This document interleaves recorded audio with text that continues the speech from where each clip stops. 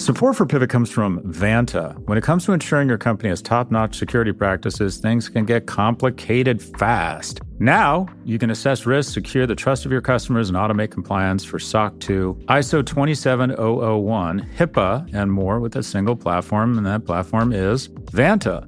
Vanta's market-leading trust management platform helps you continuously monitor compliance alongside reporting and tracking risk. Plus, you can save time by completing security questionnaires with Vanta AI. To learn why thousands of global companies use Vanta to automate evidence collection, unify risk management, and streamline security reviews, watch Vanta's on-demand demo at vanta.com/pivot. That's VANTA.com/pivot to watch Vanta's on-demand demo. Support for Pivot comes from Pendo. Pendo improves the apps your customers and employees rely on. Whether you're building applications for customers or managing applications for employees, Pendo can help deliver better experiences for your users so they can get more value from your software. Visit pendo.io/pivot to learn more about how your team can use Pendo to start building better digital experiences. There you can also check out Pendo's lineup of free certification courses, 12 hours of in-depth training for your product management teams on topics from AI to product analytics to product-led growth. That's pendo.io/pivot to learn more.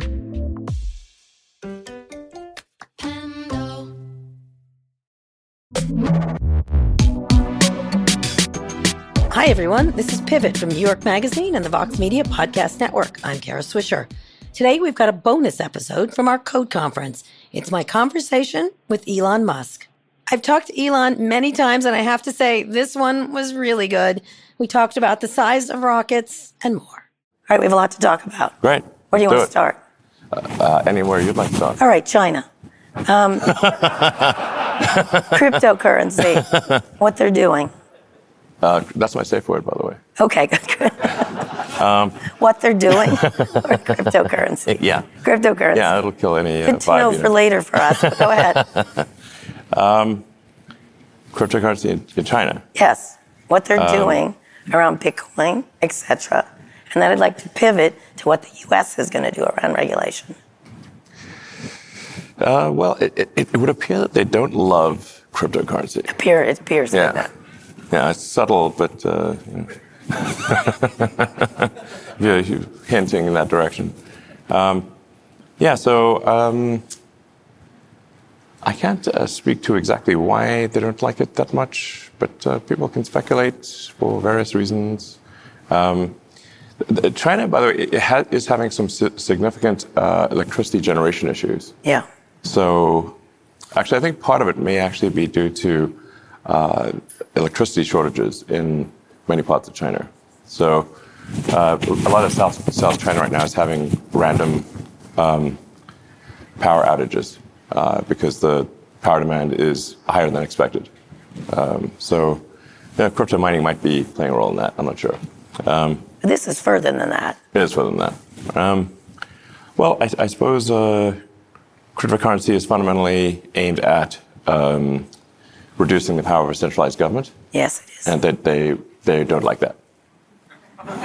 Okay. That's my guess. Okay. So what do you think is going to happen? Does this maybe the audience has other ideas. The shares went up. It didn't matter after they announced this. They went down and they went up. You can change the shares of cryptocurrency more than China can.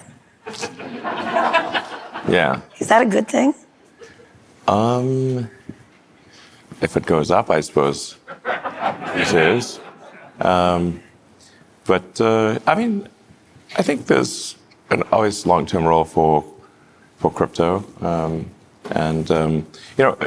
Really people should think of any kind of money system, whether it's a store of value or currency, as really a form of information.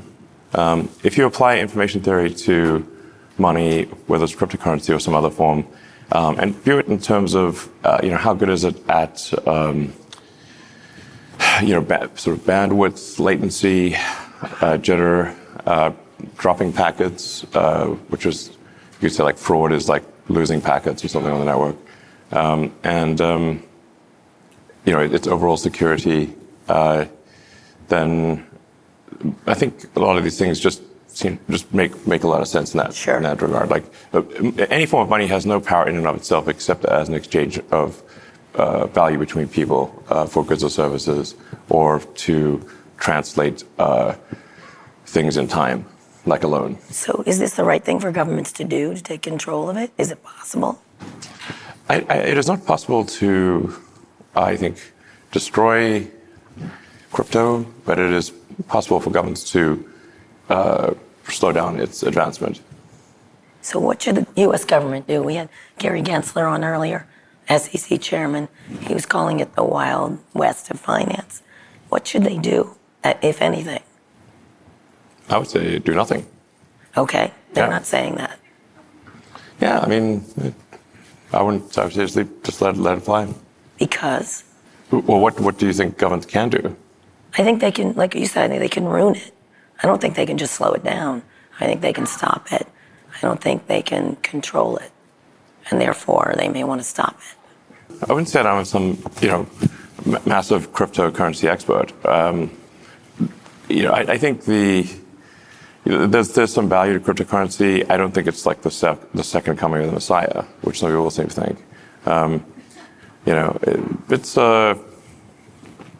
It will hopefully reduce the error and latency in the money system, the legacy money systems, and reduce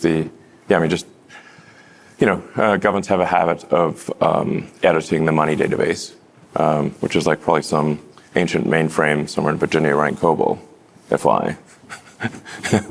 It's kind of bleak to think about that. When governments can't keep their hand out of the cookie jar and edit the money database, there's probably some value to that. Okay, so what are you're saying you're not an expert, but you spend a lot of time tweeting about it. Now, you tweet about a lot of things. We'll get to that in a minute. But why is that? Why that is true. Why is that of interest to you, crypto? Because you become, I wouldn't say the crypto messiah, but you're close. Crypto messiah. That's going to be a tweet. Oh, no. Well, I mostly don't tweet about crypto. There's a minority of small number of tweets. Okay. So, I do know a lot about the money system and payments and how it actually works, as opposed to, say, how economists think it works. On a practical basis, just how money's just basically the monetary system is a series of heterogeneous databases that are not real time, with the exception of PayPal and a few others, and to reconcile on a batch basis. That may take anywhere from 24 hours to several days, so it's slow. That's just a lot of latency and jitter, and the ACH system has basically no security. And this has just been it was that way when PayPal started in '99, and it's still that way 22 years later. So it needs reform. Yeah, exactly. So I want to move on to when China. I want to stick with China for a second. You're operating there, selling there. What do you make of what they're doing to the tech entrepreneurs there, the tech moguls? Where is Jack Ma? Where is Jack Ma? I know. Do you know? No, I'm just curious. You have some means to find out, I'm guessing. Maybe. I don't know. I think there are some changes afoot in China. I think part of this may be actually COVID related, in the sense that it's been quite difficult to have in-person meetings in China, and China really runs. The whole system is set up to run on the basis of in-person meetings, and the absence of these meetings for the past 18 months, I think, has probably led to things being worse than they would be if there were more in-person meetings. Okay. So I think as COVID lifts and the in-person meetings return, I think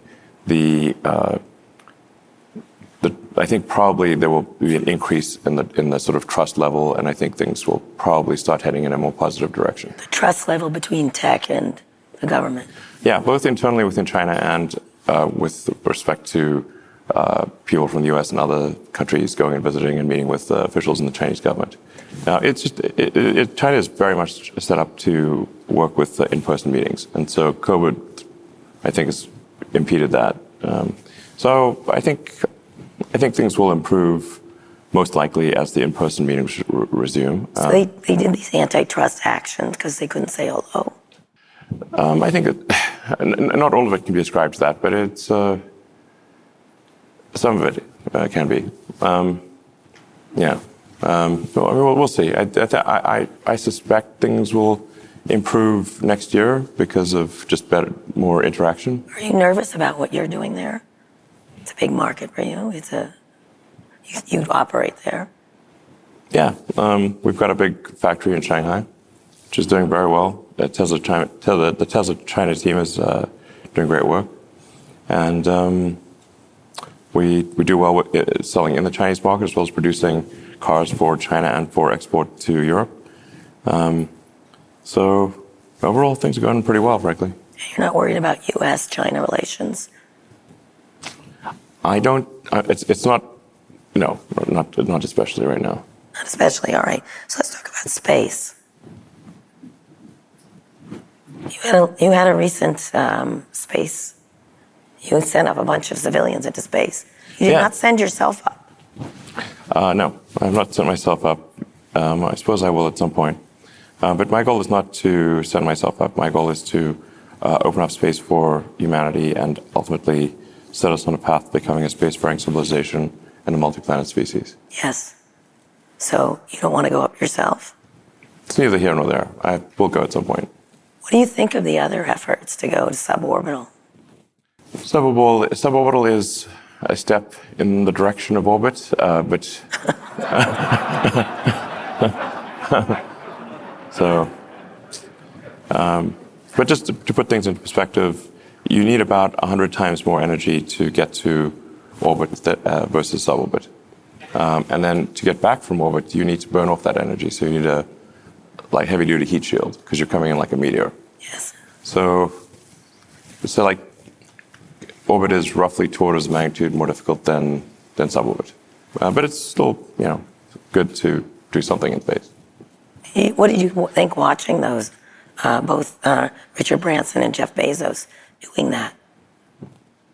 I thought it was cool that they're spending money on the advancement of space. I think we ultimately humanity should want to be a spacefaring civilization and out there among the stars. And I think we really want, all these things that we see in science fiction movies and books, we want those to be real one day, not always fiction. Right. So I think it's good that people are spending their money advancing space technology. So last time we talked, we didn't talk a lot about space. We talked about a whole bunch. We talked about meat flaps, which was Elon's word for speaking. Yeah. We're flapping our... Yeah. Slow tonal wheezing. Yes, that's right. When I sound like it right now. That's what we sound like to a computer. Right. Like whale sound, slow down. Yeah. So we didn't talk about space. So let's talk a little bit about where you think you've advanced with what you're doing. Because I think you're probably the most fast forward of all these efforts. Yeah, so with respect to SpaceX, let's see. There's two, besides orbital human spaceflight and providing transport for NASA of astronauts and cargo to and from the space station, which we've been doing for a while now, over a decade. We have something called Starlink, which is a global internet system. And this is, I think, going to have some profound positive effects on the world because Starlink is really designed to serve the least served. You have 1,300 satellites up right now, is that correct? 1,500. And you want to put 30,000. Yeah. We'll get to space pollution in a minute, but explain the reasons for it. Yeah, so in order to provide high bandwidth, low latency connectivity to a large number of people, you need a lot of satellites, and they need to be at low Earth orbit so that latency is low. The problem with satellites that are at geostationary orbit is that they are around 36,000 kilometers, whereas we are at 550 kilometers. So gigantic difference in latency. For the Starlink system, you could play like a competitive video game that's latency dependent and still be able to play it with Starlink. It's like browsing a terrestrial system essentially. But Starlink is really, just to be clear, not a threat to 5G or terrestrial fiber or anything like that. But it's very well suited to low to medium density regions of the Earth, places where it is too expensive to trench fiber or put 5G cellular base stations, and so it's really a good. It kind of takes care of the people that just didn't get internet, or either the internet's too slow or too expensive, or they just don't have it at all. It's very well suited, a space-based system for serving like the least served, maybe 5% or something like that. How big a part of your space business is it from your perspective? I mean, I think it's quite significant in that the launch side of things, just launching other people's satellites and serving the space station, probably tops out around $3 or $4 billion a year of revenue, whereas if we can get to say 3% of global internet traffic, then that's roughly $1 trillion a year business. Then we can increase our revenue by an order of magnitude to more like 30 billion or something like that, and then we can use the proceeds from that to develop the rocket technology necessary to get humanity to Mars and to the Moon and elsewhere in the solar system. So so I think Starlink is good in and of itself for providing, like I said, providing internet access to the least served in the world. It's a fundamentally good thing in that respect, and also offering a little bit of competition in the cities. Although Starlink can really maybe serve less than 5% of people in a city. It's just because of the way the spot beams from space are very big. So anyway, it's a very nice complement and a necessary complement to 5G and fiber. And like I said, it'll provide a revenue stream for us to develop our next generation rocket, which is Starship. With Starship, we're trying to achieve a fundamental breakthrough that is the holy grail of rocketry. That is to have a fully reusable orbital rocket. This is extremely fundamental. With Falcon 9, we have a mostly reusable rocket. Which you recently proved it landed, correct? We've been landing for quite a while now, but so in fact, a number of our boosters are on their 10th reflight. So we've shown that reusing the boost stage can be done, and that it is economically sensible to do so. What's the difference in price between with Falcon 9 and competitors? In using a reusable rocket? Oh yeah, sure. It's really gigantic. With Falcon 9, we still have to lose the upper stage. And you can think of each stage being like the equivalent of a jet airplane. So the boost stage is like the big jet airplane. Upper stage is the small jet airplane. We still throw away the small jet airplane every time. So Falcon 9 is able to be the most competitive rocket in the world because we recover the boost stage and the fairing. But still, our best case marginal cost of launch, not taking into account overhead allocation, is about $15 million per launch. Yeah, for 15 tons to orbit. Which is quite big. Like SpaceX, over the last year or so, it has delivered about, I think, roughly 2/3 of all payloads to orbit of Earth, and most of the remaining third is China, and then everyone else is kind of in the miscellaneous. So anyway, but we still have it's still $15 million mostly because What's the cost differential between that and what you're aiming for? Yeah, so basically Falcon 9 is effectively about half to a third the cost of alternatives. because of the reuse of the boost stage. With Starship, we should be able to get to the point where it's maybe 1% the cost of an expendable system. So that would just be $1 million, right? Or yeah, the marginal cost of launch we think can be it could be potentially under $1 million. So is anybody for close? over 100 tons to orbit? 100 more than 15. You said 15. Yes, 100 tons likely, and with refinement of the design, probably 150 tons. So essentially, it would be 10 times the payload of Falcon 9 for 15 times lower cost. So when is that happening? 100-fold better. It's really profound. Essentially, with Starship, it is possible to make the economics close for creating a self-sustaining city on Mars and a base on the Moon for those who want to go there. Right. So it's really very, very profound development. And that's what I'm spending most of my time on is driving the development of Starship. Starship, so you can go to Mars, or you want civilization on Mars? Civilization on Mars. So what's first, the moon base or moon base first, correct? I mean, the Moon is close, so we might as well. Okay. Yeah. You might as well. And it's practically right there, You got a contract with the Defense Department to do a lunar lander. From NASA. From NASA, which is being disputed by Jeff Bezos. Yes. How do you feel about that? Well, I think I've expressed my thoughts on that front. I think he should put more of his energy into getting to orbit than lawsuits. You cannot sue your way to the Moon. Okay. You know how good your lawyers are. Yeah. So why isn't he doing that?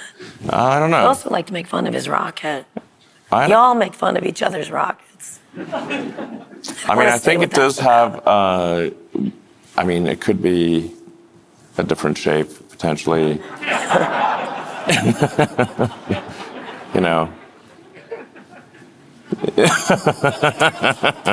Could you explain from a technological point of view why it's that shape? Well, if you are only going to doing suborbital, then your rocket can be sort of shorter, yes.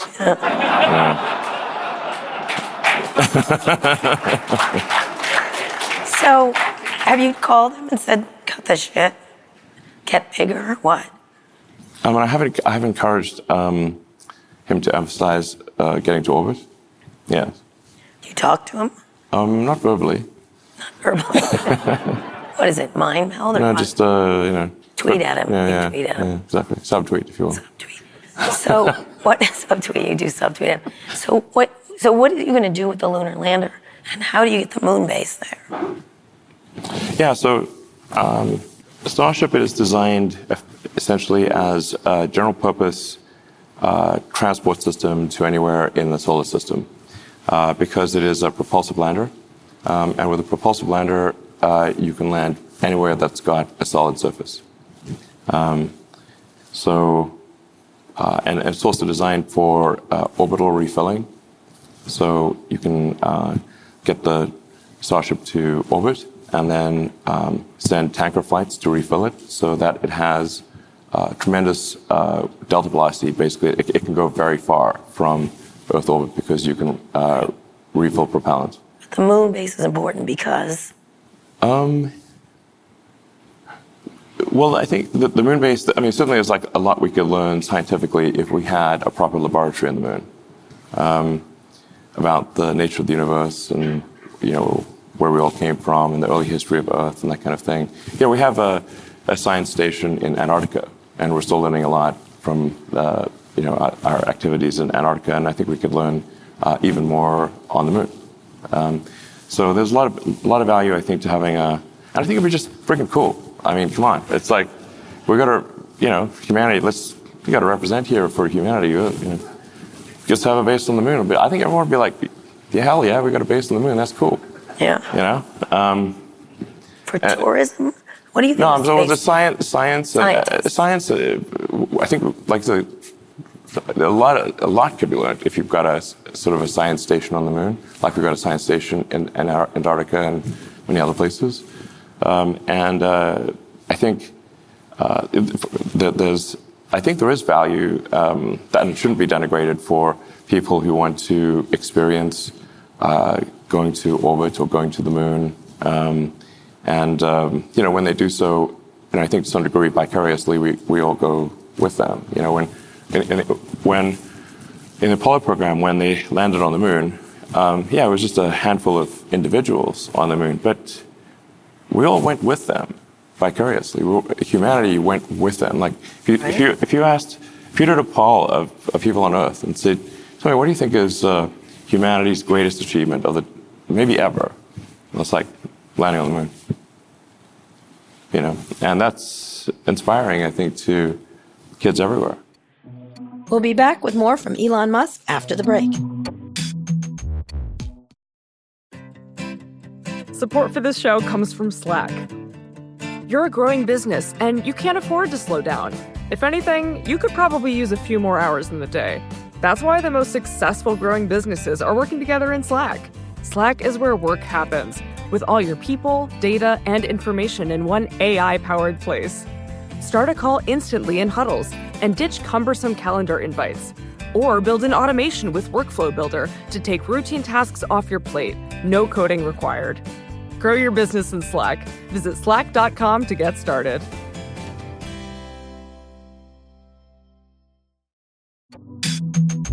Welcome back to this bonus episode of Pivot. Here's more of my conversation with SpaceX CEO Elon Musk at this year's Code Conference. So you just sent up 4 civilians. Is that space tourism you're doing? And by the way, you have to be kind of rich to do it. Like from what I understand, I cannot afford to go to the moon, for example. Yeah, I think it's got a bit more gravitas than metaphorically, figuratively, and literally more gravitas than simply tourism. It's not like going to Disneyland. It's like it's more profound than that. So sometimes people use tourism in a sort of a negative way, but I think especially with the inspiration flight, I think they really, they filmed the whole thing in real time. They shared their experiences with the world. It was a really cool group of people. I recommend watching the Netflix show Countdown. Mark Benioff talked about it. It's awesome. I didn't have anything to do with it. And the production value on the Netflix Countdown documentary is amazing. And you learn about the backstory of the people, and it's actually super. Tourism. You don't like this is for science and for saving humanity, presumably. Yeah, I think tourism. I think that there's an element of tourism to it, but I think there's also the technology is expensive at first. You can't just, when you try to develop brand new technology, it doesn't instantly become cheap and affordable. And think of like cell phones, and the early cell phones were really expensive and sucked, Yeah. frankly. Like, you think of like Wall Street One, where, he's walking down the beach with the shoebox-sized cell phone on it, talking to this, so just like really expensive, and the tech wasn't that great. But if some number of people didn't pay for the expensive cell phones, there would not be the inexpensive cell phones that everyone can afford. So we should thank billionaires for going into space. It doesn't have to be top of your thank you list, but it's not. I'm just saying that when there's new technology, it is necessarily expensive until you can refine the design and you can scale things up, and then you can make it more affordable. There's a common misconception that there's some new technology, especially if it's a physical object, that you can just suddenly make it cheap and available, but you have to have many design iterations, and you got to scale up the production and get economies of scale. Like we had this argument against Tesla for a long time, because people would say like, well, why are you building this Tesla Roadster back in the day? It's basically that it's an expensive toy sports car for rich people. And we're like, Yes, it is. But there's no way we could build an affordable electric car as our first car. We just didn't have the capital, we didn't have the experience, and we needed to go through several technology iterations in order to get to something like the Model 3. Right.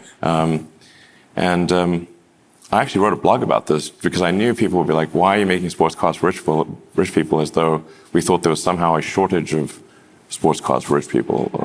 We're obviously not. But you just gotta figure out the technology. You gotta go through multiple design. Like, how do you make something mass market and affordable?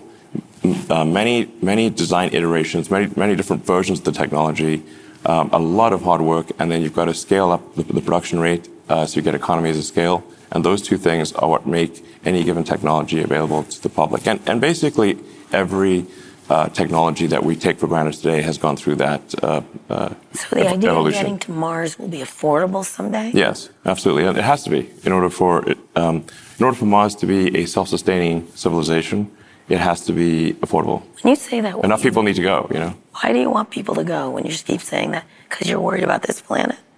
Or are you just betting the odds are we'll either blow it up or it'll be the day after tomorrow movie? No, I think it's really, if you sort of look, just sort of stand back, if we just step away from our sort of internecine squabbles and say, let's look at the big picture here. What set of actions can we take that maximize the probability that the future is going to be good for civilization and for consciousness? And I think we should regard consciousness on Earth as delicate, not, just fragile. What sort of actions can we do to ensure that it continues and that the scope and scale of consciousness expands? And I'm in favor of expansion because, if we want to understand what the universe is about and what's the meaning of life, and we need to get out there and find out. And the more we expand the scope and scale of consciousness, the better we will be able to understand what questions to ask about the answer that is the universe. So when you get a lot of criticism, say, about Starlink, space pollution, you see a lot of stories about space pollution. Why is Elon putting so many astronomers get mad at you? Or with the rockets, so that you have these big defense contracts that you're doing, correct? First time someone's broken into the area. How do you meet those criticisms? This is just small potatoes? Well, first of all, with respect to the astronomers, we are in constant dialogue with the leading astronomers of the world, and taking great pains to ensure that our satellites do not interfere with their telescopes. And I believe at this point they are satisfied that they will not. Like I said, we're taking great pains to ensure that the satellites do not reflect or otherwise interfere with the telescopes, including the most sensitive telescopes. So, there may be a few sort of amateur astronomers who are unhappy, but the professional ones are satisfied that we are taking reasonable steps to ensure that we are not standing in the way of science, and nor would we ever want to. And we're also looking at launching some new telescopes using Starship, because Starship's a much bigger vehicle. We can launch satellites that have 10 times the resolution of the Hubble, which would be great for science. In fact, there's an exciting program working with Sol Perlmutter at Berkeley on a big new space satellite, a space telescope, I should say. And I think we'll do more of those. So I think at the end of the day, Starship and SpaceX are going to do a lot to advance our understanding of astrophysics and astronomy. You still want to, you said to me a couple of times ago we talked, you want to die on Mars. You still want to die on Mars. Just not on landing, right? Yes. Yeah. It's not an impact. Right. Yeah. Well, that would be spectacular. Yes, but you wouldn't get to enjoy it much, just a second or so. Talking about maybe. a narrative for the rest of it.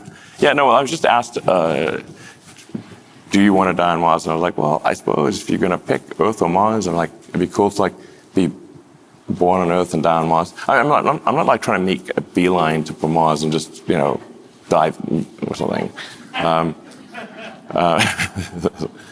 It's just that, you got to pick one. You're going to die somewhere.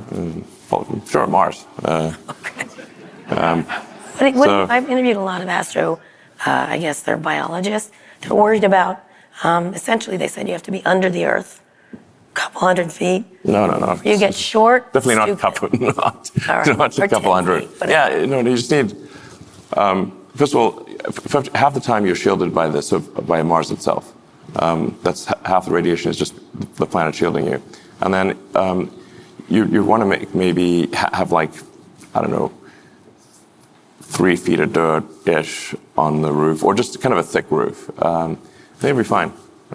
So you're not worried about becoming shorter and stupider by moving to Mars? No, I think we might become taller, actually, on Mars. A little bit taller, because the gravity is roughly 40% that of Earth. Okay, that would be good for me. When you think about... but I do think there's an important thing if you think of the various great filters, if people are familiar with the sort of great filter of thought, one of the filters is, do we become a multi-planet species or not? Right. So that is at least one of the great filters, and I think it would be great to pass that and have be a multi-planet species where the critical threshold is for a Mars city. If the resupply ships from Earth stop coming for any reason, whether that is civilization on Earth, it could be a mundane reason or it could be World War III. But does Mars prosper or die out? And if Mars is missing anything at all, like the civilizational equivalent of vitamin C, then it will eventually die out. So you need to get to the point where a Mars city is self-sustaining, even if the ships from Earth stop coming, then you have passed the great filter, or at least that particular great filter. And I think we should endeavor to pass that great filter as soon as possible. When? You said pretty soon last time we talked. Yeah, I think we should really try hard to make it happen this century, before the end of the century. You'll be pretty old. I'll probably be dead. Yeah. Not on Mars. Well, I'll pop over there when I'm old or something. Okay. So one of the things you're doing is a lot of government deals. You're doing this lunar lander. You did the rocket one. You're getting billions from $2.9 billion. Is that right? Well, right now we're not getting anything because we're being sued. Right. That's right. I'm sorry. Okay. Yeah. But you're getting a lot of money. Well, hopefully we'll get it. Right. When it's over. Yeah. Any fixes. Most of our launches are commercial, to be clear. Yes, I understand that. But you're doing a lot of government work. Sure. What is that like, working with the government? Is that important to your business? Yeah, it's an important part of the business. Just bear in mind if you're in any industry, like let's say you're a pencil manufacturer, okay, about 40% of your pencils are going to go to the government. Right. The government's about 40% of the economy. If you're a shoe manufacturer, about 40% of your business is going to be with the government. So, it's to be expected that any company is going to have most companies are going to have a percentage of business with the government, state, federal, and local, that is proportionate to the GDP of the government. So, one of the criticisms of you is you don't pay enough taxes, if any. Can you address that? Because here you are getting money from the government. You obviously want a functioning government to be able to build all kinds of things and services. How do you look at that trade-off? There was a bunch of very misleading stuff that was published by ProPublica. And really that was some sort of trickery, and really they did themselves no good service by doing that. So first of all, with respect to the government contracts that SpaceX wins, our aspiration is to do the most for the least. And if you look at all the contracts we've won them because we're the best price. We have a better service at a lower price. They weren't just handed to us. No, I don't think they were. And that's what I'm saying. In fact, you called me and said we finally got in after years of sort of this backslapping. I think it's a great thing. That is a great thing. Absolutely. For the lunar lander, just taking that as one example, our bid was half the price of the Blue Origin Lockheed bid, half. So for a vehicle that does basically 10 times more or 8 times more perhaps, our price was half. Okay. And NASA has a mandate to get back to the moon, so we save taxpayers like $3 billion relative to that contract. So I think that's a good thing. With respect to my personal taxes, I don't actually draw a salary or anything. My cash compensation is basically zero. Which is a good thing, because income is a problem for most people, and because they pay taxes on income. That was the whole point of the story, I think. Yeah. So I do have stock options that vest, and so in the years that but I basically with Tesla and SpaceX, I just have not really bothered to sort of take money off the table, which is most people do. They sell some of their stock and they take money off the table. And for me, I just said, my money will be the sort of, it was the first in and it'll be the last out. The success of SpaceX and Tesla was far from assured. And there are many times when it looked like the companies would, and they did. They skirted bankruptcy many times, but I never tried to take money off the table. And now this is trying to be turned around and made into a bad thing. And that's messed up. But when my stock options, just before my stock options expire, then I am forced to exercise. And my top marginal tax rate is 53%. So I don't think that's particularly low. And it's going to go up next year. It's like 57% or something like that. When you sell. Yes. And I have a bunch of options that are expiring early next year. So I'm a huge block of options will sell in Q4 because I have to, or they'll expire. And my top marginal tax rate is 53%. So you eventually will pay a lot of taxes. Massive, yeah. I mean, basically, majority of what I sell will be taxed. I don't think it was alleging illegality. It's that wealthy people got to borrow against their stock. Yes, they were saying that somehow borrowing is a trick to get away from paying taxes. But it's important to bear in mind that we've had a very long expansion in the economy, maybe the longest ever. And borrowing against stock is all sort of fun and games until you have a recession and you get the margin calls, and then you go to zero, which happens basically every time there's a recession. Right. Stocks don't always go up; they go down. Yours seems to. Most stocks have gone up, including some questionable stocks, frankly. Are you talking about yourself? I'm sorry. I think. Are you surprised by how much it's gone up and how wealthy you've become? I mean, I have literally gone on record and said I think our stock price is too high, in my opinion. And this did nothing to stop the rise in the stock price. No. So, what am I supposed to do?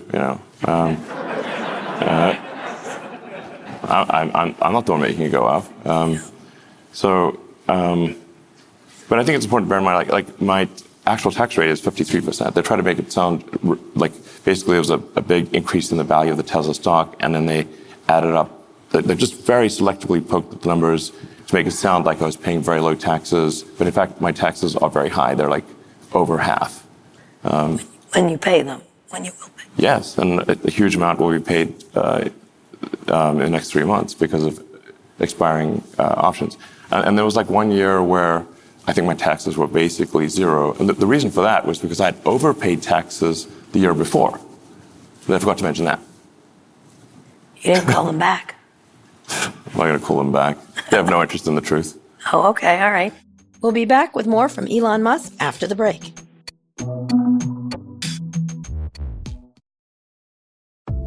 Support for Pivot comes from Hidden Layer. It seems like everywhere you look, industries are turning to generative AI. We talk about it a lot on this show. Businesses can generate more ideas, answers, connections, solutions, and momentum. But at the same time, security teams are forced to slow down that progress so they can make sure AI adoption is safe and responsible. HiddenLayer's AI detection and response platform secures generative AI and large language models from malicious attacks, leaking of confidential information, and intellectual property theft. HiddenLayer helps you generate more by enabling seamless, secure generative AI. Here's how it works. AI detection and response protects businesses from potential attacks by monitoring and analyzing the inputs and outputs of their generative AI applications, blocking harmful transactions, and alerting security teams in real time, allowing organizations to accelerate their AI adoption with speed. Customers in finance, technology, healthcare, and even the U.S. Department of Defense trust HiddenLayer to protect their AI today. Plus, HiddenLayer was named Most Innovative Startup at RSA, the most significant cybersecurity conference in the nation. With HiddenLayer, go from pause to possibilities. Generate more with HiddenLayer. Visit hiddenlayer.com/pivot to learn more about HiddenLayer's AI detection and response solution.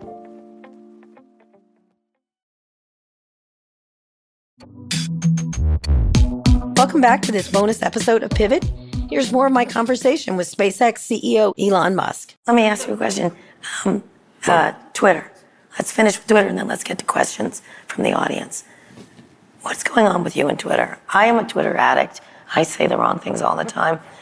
Someone explained it to me, who's very close to you, saying it's your release valve. This is where you feel better. Yeah, I think I said some people use their hair to express themselves. I use Twitter. Do you regret any of it or not? You are kind of prominent. Yeah, I mean, sure.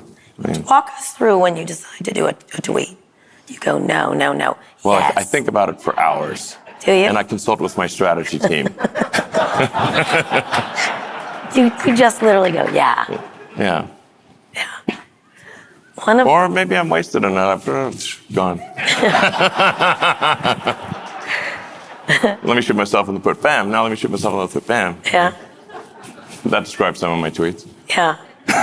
Are you worried about any SEC involvement in your tweets going forward? What does that stand for again? I mean, I know the middle word is Elon's, but I can't remember the other two words. You need to answer me. Are you worried they're going to say, Elon, stop fucking tweeting? You're talking about the Short Seller Enrichment Commission? Yeah. Yeah. Short Seller Enrichment. That's the new name. Is it? Yeah. Can I ask about the particular recent tweet you did about, you did one great tweet about time, saying time is the currency, which I thought was beautiful. Time is the ultimate currency, yes.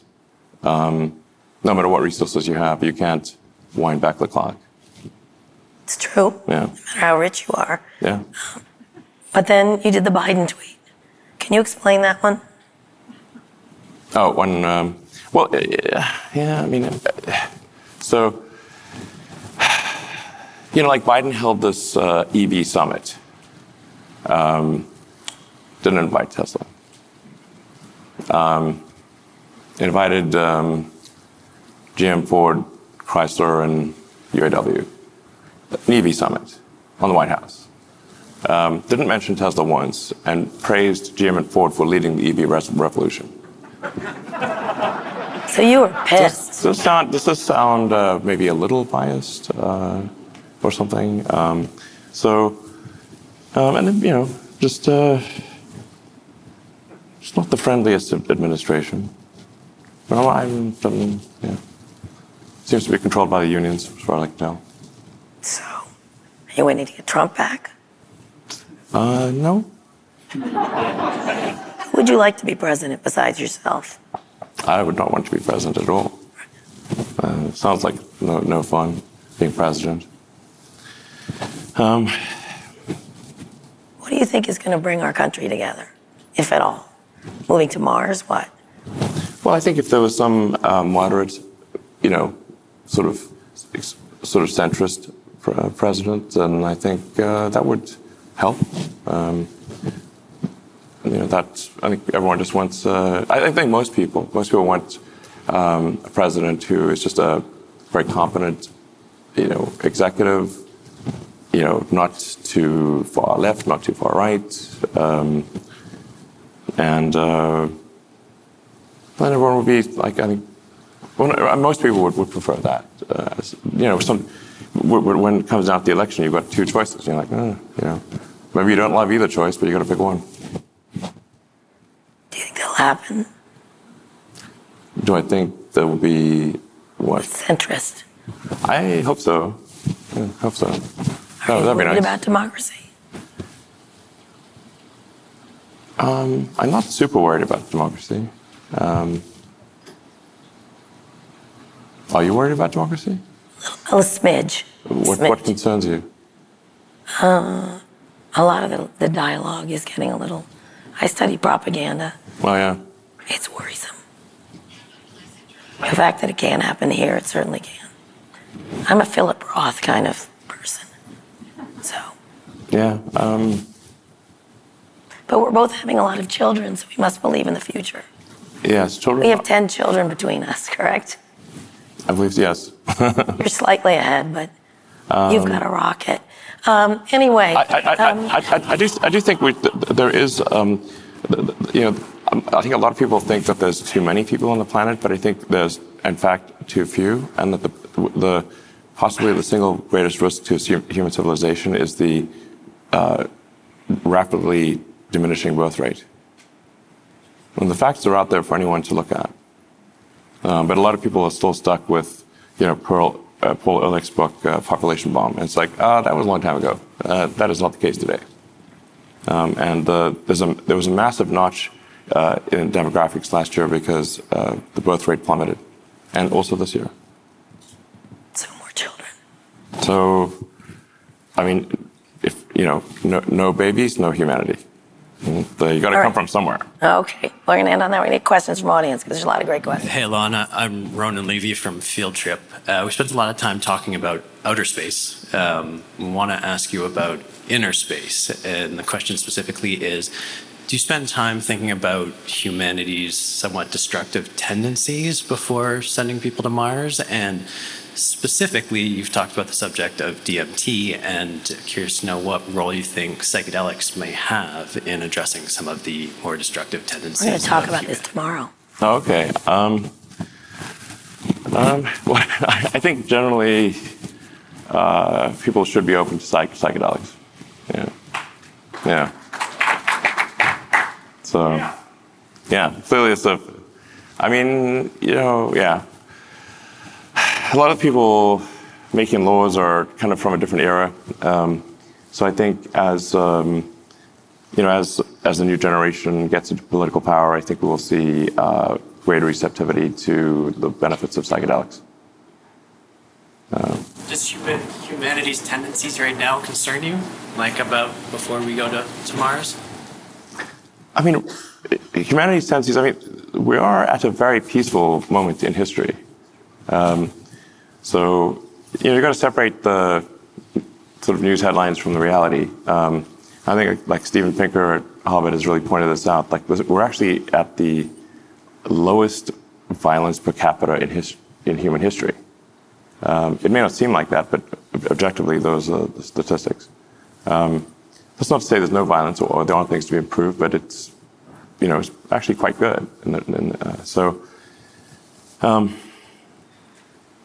Just like I said, big picture-wise, I think we want to take the set of actions that maximize the probability that the future is good, and that civilization continues, and that the sort of the small candle of consciousness in the void that is humanity continues, and the candle does not go out. Okay, next up here. Hi, Techno King. How do you respond to allegations? You call him Techno King? Yeah. Okay. That is my formal title. I filed that with the SEC. Got to be respectful, Kara. Yeah. Okay. How do you respond to allegations that you're a living cybergenetic organism sent from the future to save us? And secondly... I can neither confirm nor deny that. He's good. And secondly, what do you think the probability is that general purpose blockchains that have greater utility will eclipse the value of like a finished product in Bitcoin? I'm not sure how to answer that last one. I think just generally public ledger stuff is good because I'm a fan of open source and just sunlight being a great disinfectant, and the less things occur in the dark, the better. Sort of a cryptic. Basically, I mean, blockchains are it's a cryptographic ledger, an open. So I think that there's probably a lot of good things that can be done with that. So. The first question. I said I could neither confirm nor deny. Okay. Right here. Hey, Elon. Alex Heath with The Verge. The question's on the self-driving beta you guys are rolling out. Yeah. Curious why you're encouraging people to not share videos, making them sign NDAs. No, I mean, there's a lot of videos being shared. But the NDAs. Pardon me? The NDAs for the full self-driving beta? I don't know. People don't seem to listen to the NDA. I mean, I'm not sure there's... I don't know why there's an NDA. We probably don't need it. And people just are ignoring it anyway, so I'm not sure it matters. All right. So I'm going to ignore this. I'm going to keep getting questions. Hi, Elon. Zia Yusuf from BCG. Could you talk a little bit about AI and robotics? And you've expressed concerns in the past, but building some as well. What do you see as the issues that we do have to solve on that front? Well, I've said for a long time, I think AI safety is a really big deal. And we should have some regulatory agency that is overseeing AI safety. But there is not yet currently any such thing. And just generally any kind of regulatory agency done by the government usually takes years to put in place.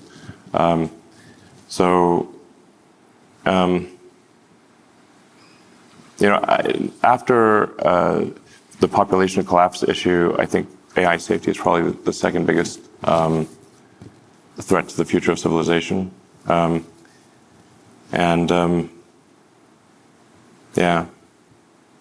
I said, I'm not quite sure what to do with it.